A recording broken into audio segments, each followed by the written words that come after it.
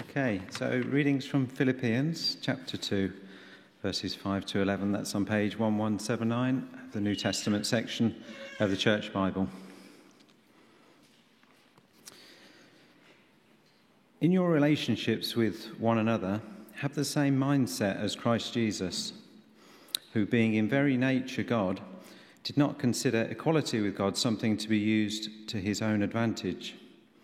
Rather, he made himself nothing by taking the very nature of a servant, being made in human likeness. And being found in appearance as a man, he humbled himself by becoming obedient to death, even death on a cross. Therefore, God exalted him to the highest place and gave him the name that is above every name, that at the name of Jesus every knee should bow in heaven and on earth and under the earth, and every tongue acknowledge that Jesus Christ is Lord, to the glory of God the Father. This is the word of the Lord.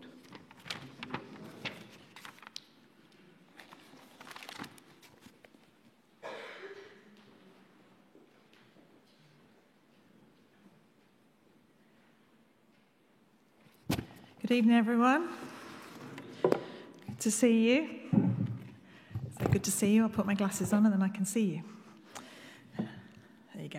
Shall we pray? Heavenly Father, thank you for this opportunity to worship you, to come and hear what you've got to say to us tonight. So, Lord, I pray you'd give us hearts wide open to you, ears that recognise the voice of our loving Heavenly Father whispering to us. So we commit this time to you now in Jesus' name. Amen. Well, the more you look, the more you see. It's true in so many different areas. I think it's true in music, but if you think that you're looking with your ears, slightly strange thing, but the more you sort of delve into it, the more you get. It's true in literature, for sure. True with art, science, theology. The more time you spend, the more you see, the deeper you go. And it's definitely true with Jesus too. We've spent several months, David just prayed, I can't remember when we actually started this, it's quite a long time ago because it's quite a lot of chapters, but we've spent many Sundays going through this really brilliant book that I've really enjoyed, Amazed by Jesus, still available at the Triangle, I do believe. But today, we finished last week, we had the last session with Beth last week. Really worth catching up on Beth's talk if you missed it. But we felt, particularly as we were praying about this new term and a new series, we really felt it was important not to rush on immediately at the end of the book, but to spend this week pausing a little just to reflect back on the journey that we've had through this book and what the Lord has been saying to us over the weeks. Now, I spend an awful lot of time in church, and I have to be honest with you, so please don't judge me, but sometimes, on some occasions, even before I get to drink my coffee at the back of church at the end of the service, I have forgotten what the sermon was actually about. I won't ask you to put your hand up if you're the same, but I'm confessing. Sometimes I just don't remember. And James, in the book of James, it tells us not to be hearers only of the word, but to act on it. So I know that isn't a good thing. That actually, when we hear talks like this and others, we should be impacted in some way. It should make some difference to our lives. Our take home, our takeaway should be something, shouldn't it? I do believe that's true, and I feel challenged. I'm challenging myself when I say that. Because we're spending time listening to God together. We're in his word. And so what we have done over the past weeks is of value, and it's worth reflecting on, isn't it? We've been through, it's a really good book, once again, available at Triangle, and it's really given us some really good things to think about, and it's shone a light on Jesus in a really special way. So we want to think about that, spend a bit of time just reflecting. Now, it's good to stop, and I don't know whether you have much time in your lives to stop. Sometimes I think, and I work for a church, but my life is so busy, I feel I haven't got time to think sometimes, to actually remember what's gone on. So we're going to do stop right now. here this evening. So I'm going to get you thinking. Now, I have a feeling that... Catherine, did we hand these out at the door? We did. Catherine's so good, isn't she? So grab hold of this paper. Don't be scared by this bit of paper. It looks a bit like a test or a survey.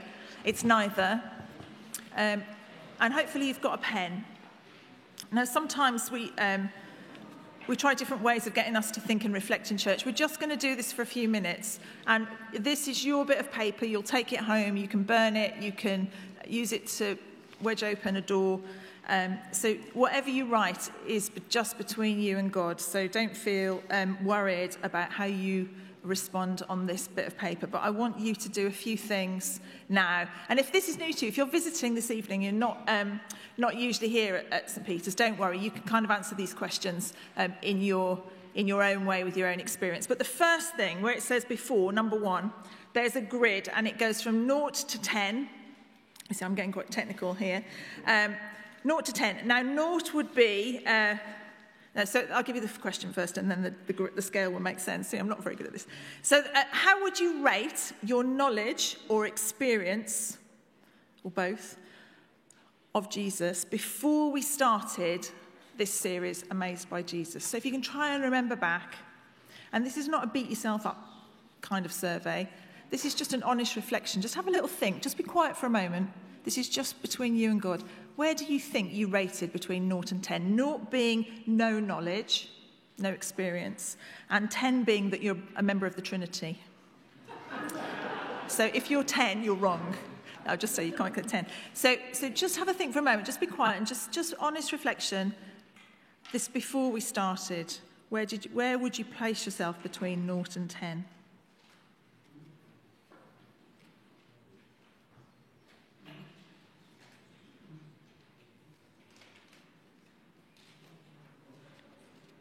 And then the second one follows that, and it might be the same. You might have even gone down in number. It's good to be honest. Hopefully not, though. Or you may have gone up a little bit. But where do you think you are now after spending quite a few weeks in this book looking at different aspects of Jesus? Where would you rate yourself? And I'm not going to see, so again, you can be completely honest. This is just for you. Has it made any difference, do you think? So just give a little tick in one of those boxes, maybe, or put a number.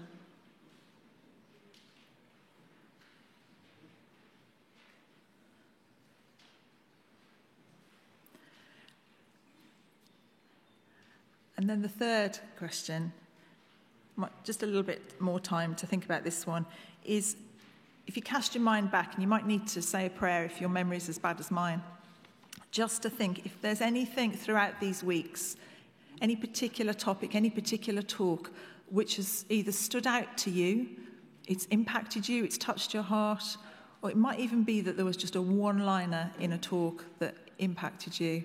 Is there anything you remember? If you remember it, chances are it impacted you in some way. So just have a little think back. Is there anything that has impacted you? Anything about who Jesus is, how you see him, how you know him? Maybe even what you felt as you looked more closely at Jesus. I'll just give you a moment to think about that.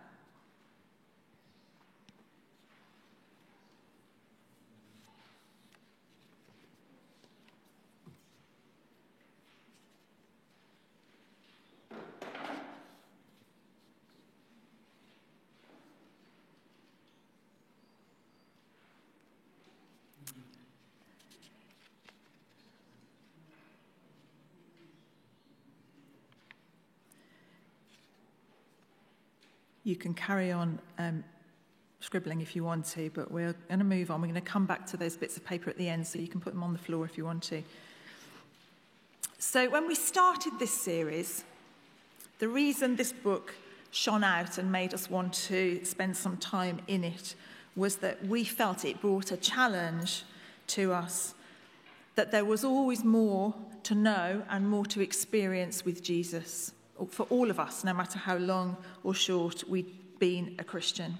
And one of the quotes that I think we used in the first week was from Gypsy Smith, who was a British evangelist in 1860. He said this about his faith. He said, "I have never lost the wonder of it all." It's quite a challenging quote, I think, because it makes me ask myself, and I'd love you to reflect, have you lost the wonder of it all, of knowing Jesus? Do you still feel awe and wonder? We asked the question right at the beginning. Ask it again now. Do we live in awe of Jesus and his incredible love for us? Looking more and more at Jesus, as I said earlier, should blow our minds because it just takes us deeper. We see more and more layers, more and more beauty, and our hearts should be moved deeply as a result.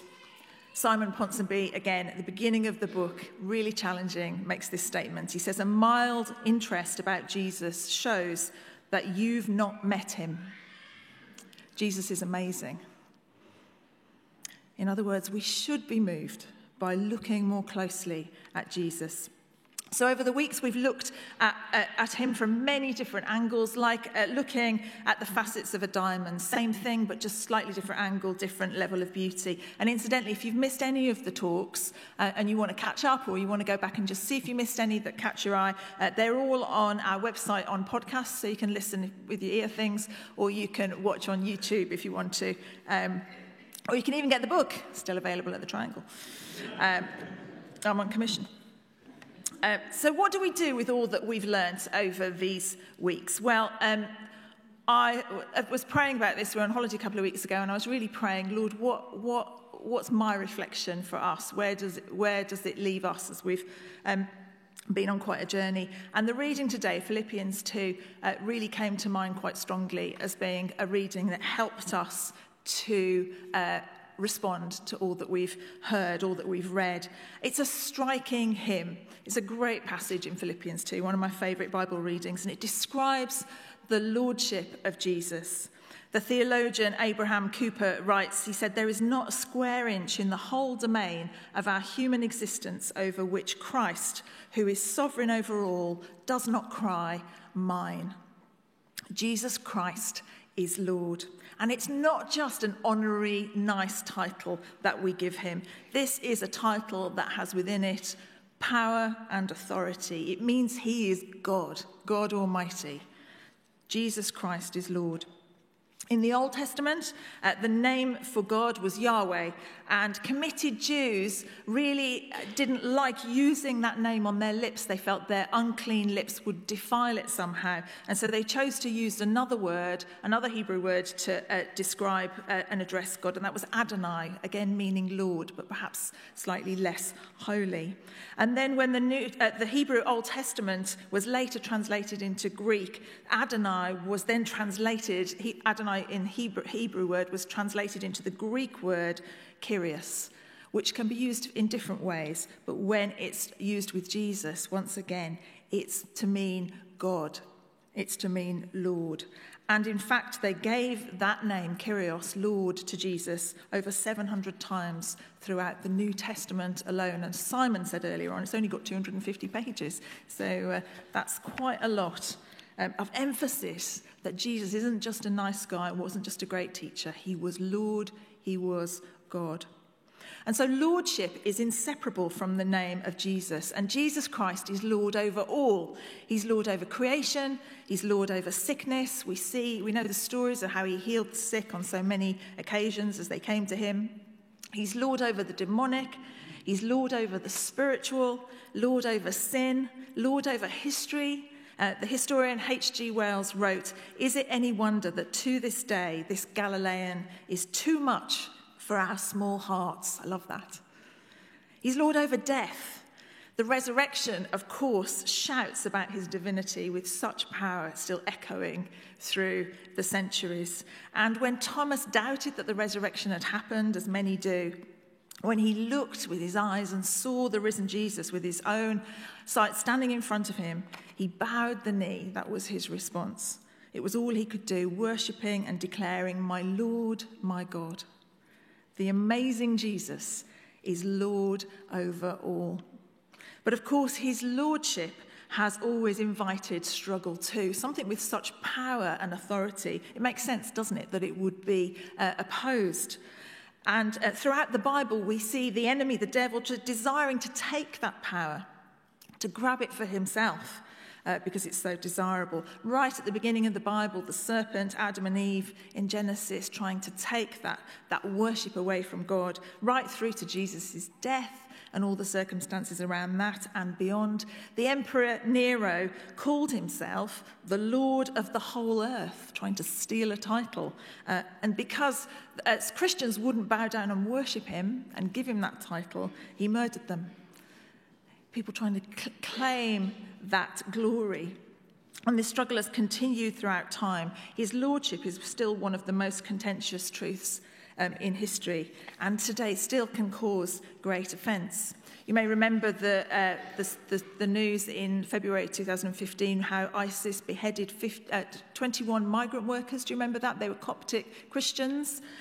They were given the opportunity, as I think happens in so many of these cases, to give up Jesus, give up God as we know him, and turn to Islam and to be spared. But they refused. They wouldn't worship any other God other than the true living God and Jesus Christ as Lord.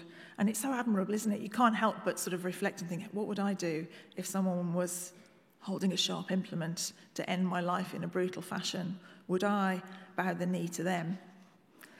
It's a challenging question. And Simon Ponsonby recalls in the book, he said, on their knees, moments before their heads were severed, they prayed, Jesus is Lord. Philippians 2 declares that every knee will bow before Jesus as Lord. Every person who has ever lived and will ever live will bow their knees before him. They'll recognise him as Lord eventually. And as Christians, of course, those of us who know him in this way already, our total allegiance should be to Jesus Christ as Lord. If he's our Lord, it means he's our King, he's our Master, he's our head, he's the guy, the man, that's what they say. He's Lord, he has all power over our lives and every aspect of our lives.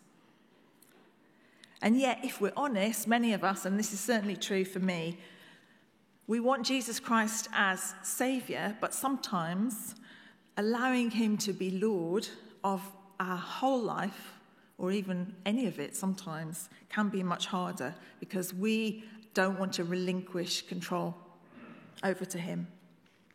I remember a few years after I became a Christian, I went through a little bit of a challenging spot in life. I won't bore you with the details, but it was a hard time. I was disappointed, I was angry and hurt with God. Life wasn't quite what I wanted it to be. And my foolishness, and I'm embarrassed to say it, but my heart grew cold towards God, and I still believed in Jesus, but I just decided, I can remember actively choosing that I wasn't going to give him control over my life anymore. I took away the lordship aspect of my relationship with him, and my heart wasn't right, and soon my life choices started to go in that direction as well. I lost sight of his love and his sacrifice, how much he'd done for me. And instead, I put myself back on the throne in my life as number one, so I could do whatever I wanted. I was choosing not to bow the knee. So we can choose. It's still up to us. At any point, any minute of any day, we can choose whether we give him that authority in our lives, even though I still believed in him. He wasn't my Lord. But Jesus Christ wants to be not only our Saviour, but also our Lord. Every tongue will confess Jesus is Lord.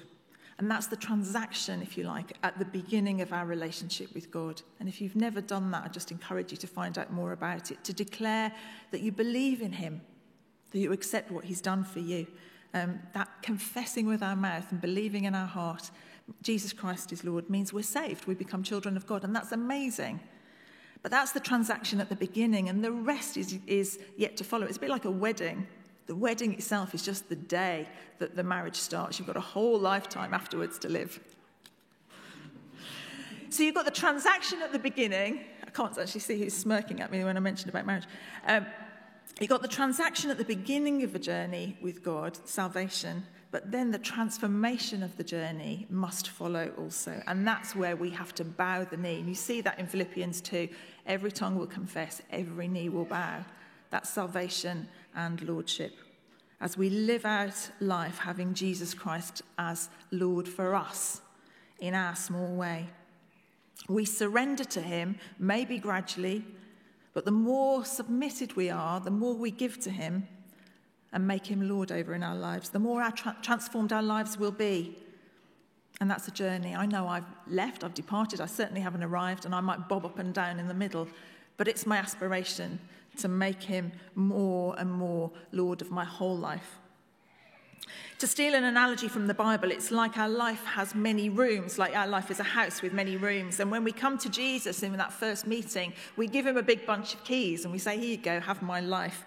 But often what we've done is keep a few keys back to ourselves, or maybe many, maybe most of them. And in some areas, we can really struggle to surrender that key over to God and say, to Jesus, and say, here you go, be Lord of this particular area of my life. And this is different for all of us. But if you just think of the whole breadth of your life, we're made up of so many different aspects. And so everyone is a little room, I would imagine. That's what I picture in my mind. So maybe it's in the area of our money, or our relationships, or our pride or ambition. It could be our life online. It could be our careers. It could be our families, our future, our sex lives, our bodies, our spending habits, our politics, our marital status, our desires and dreams. It could be anything where you've got the key.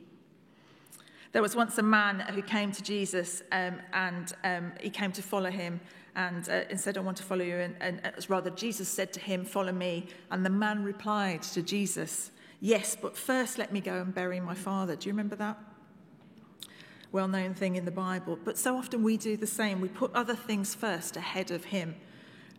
We just say, yes, I want to give you this area of my life, but first let me just go and do this. Or, but first I need to do this. Or, this, that, the other. He wants the keys to all the rooms.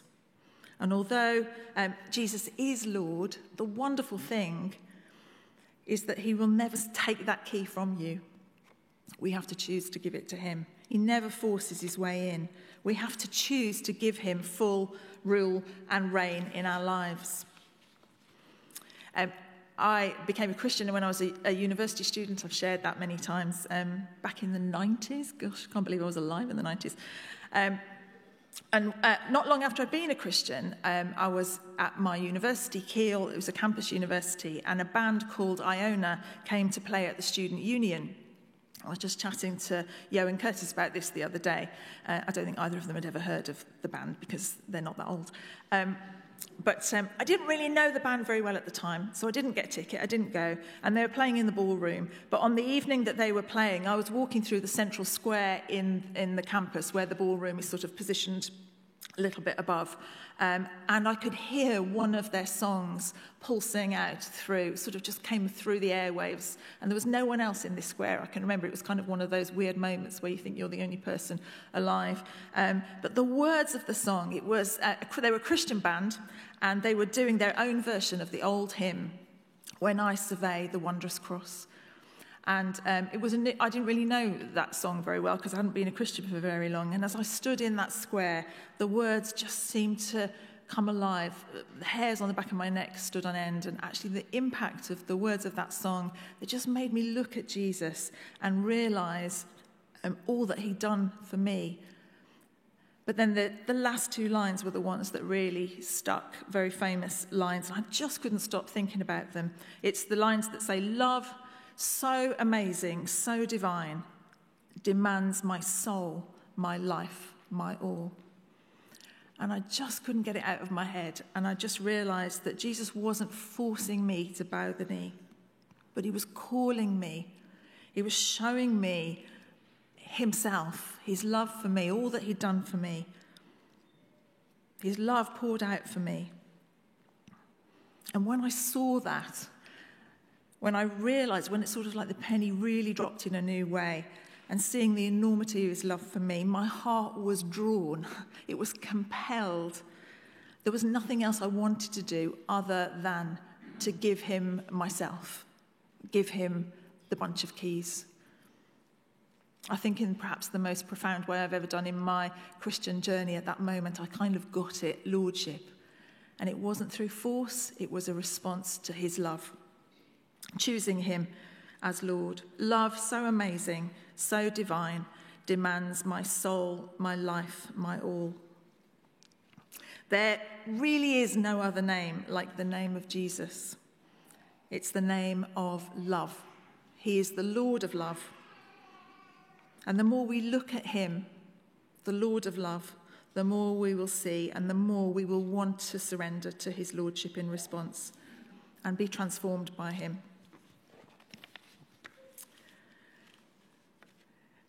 Challenging stuff. Earlier on, I asked you if you'd had a memorable moment throughout this series.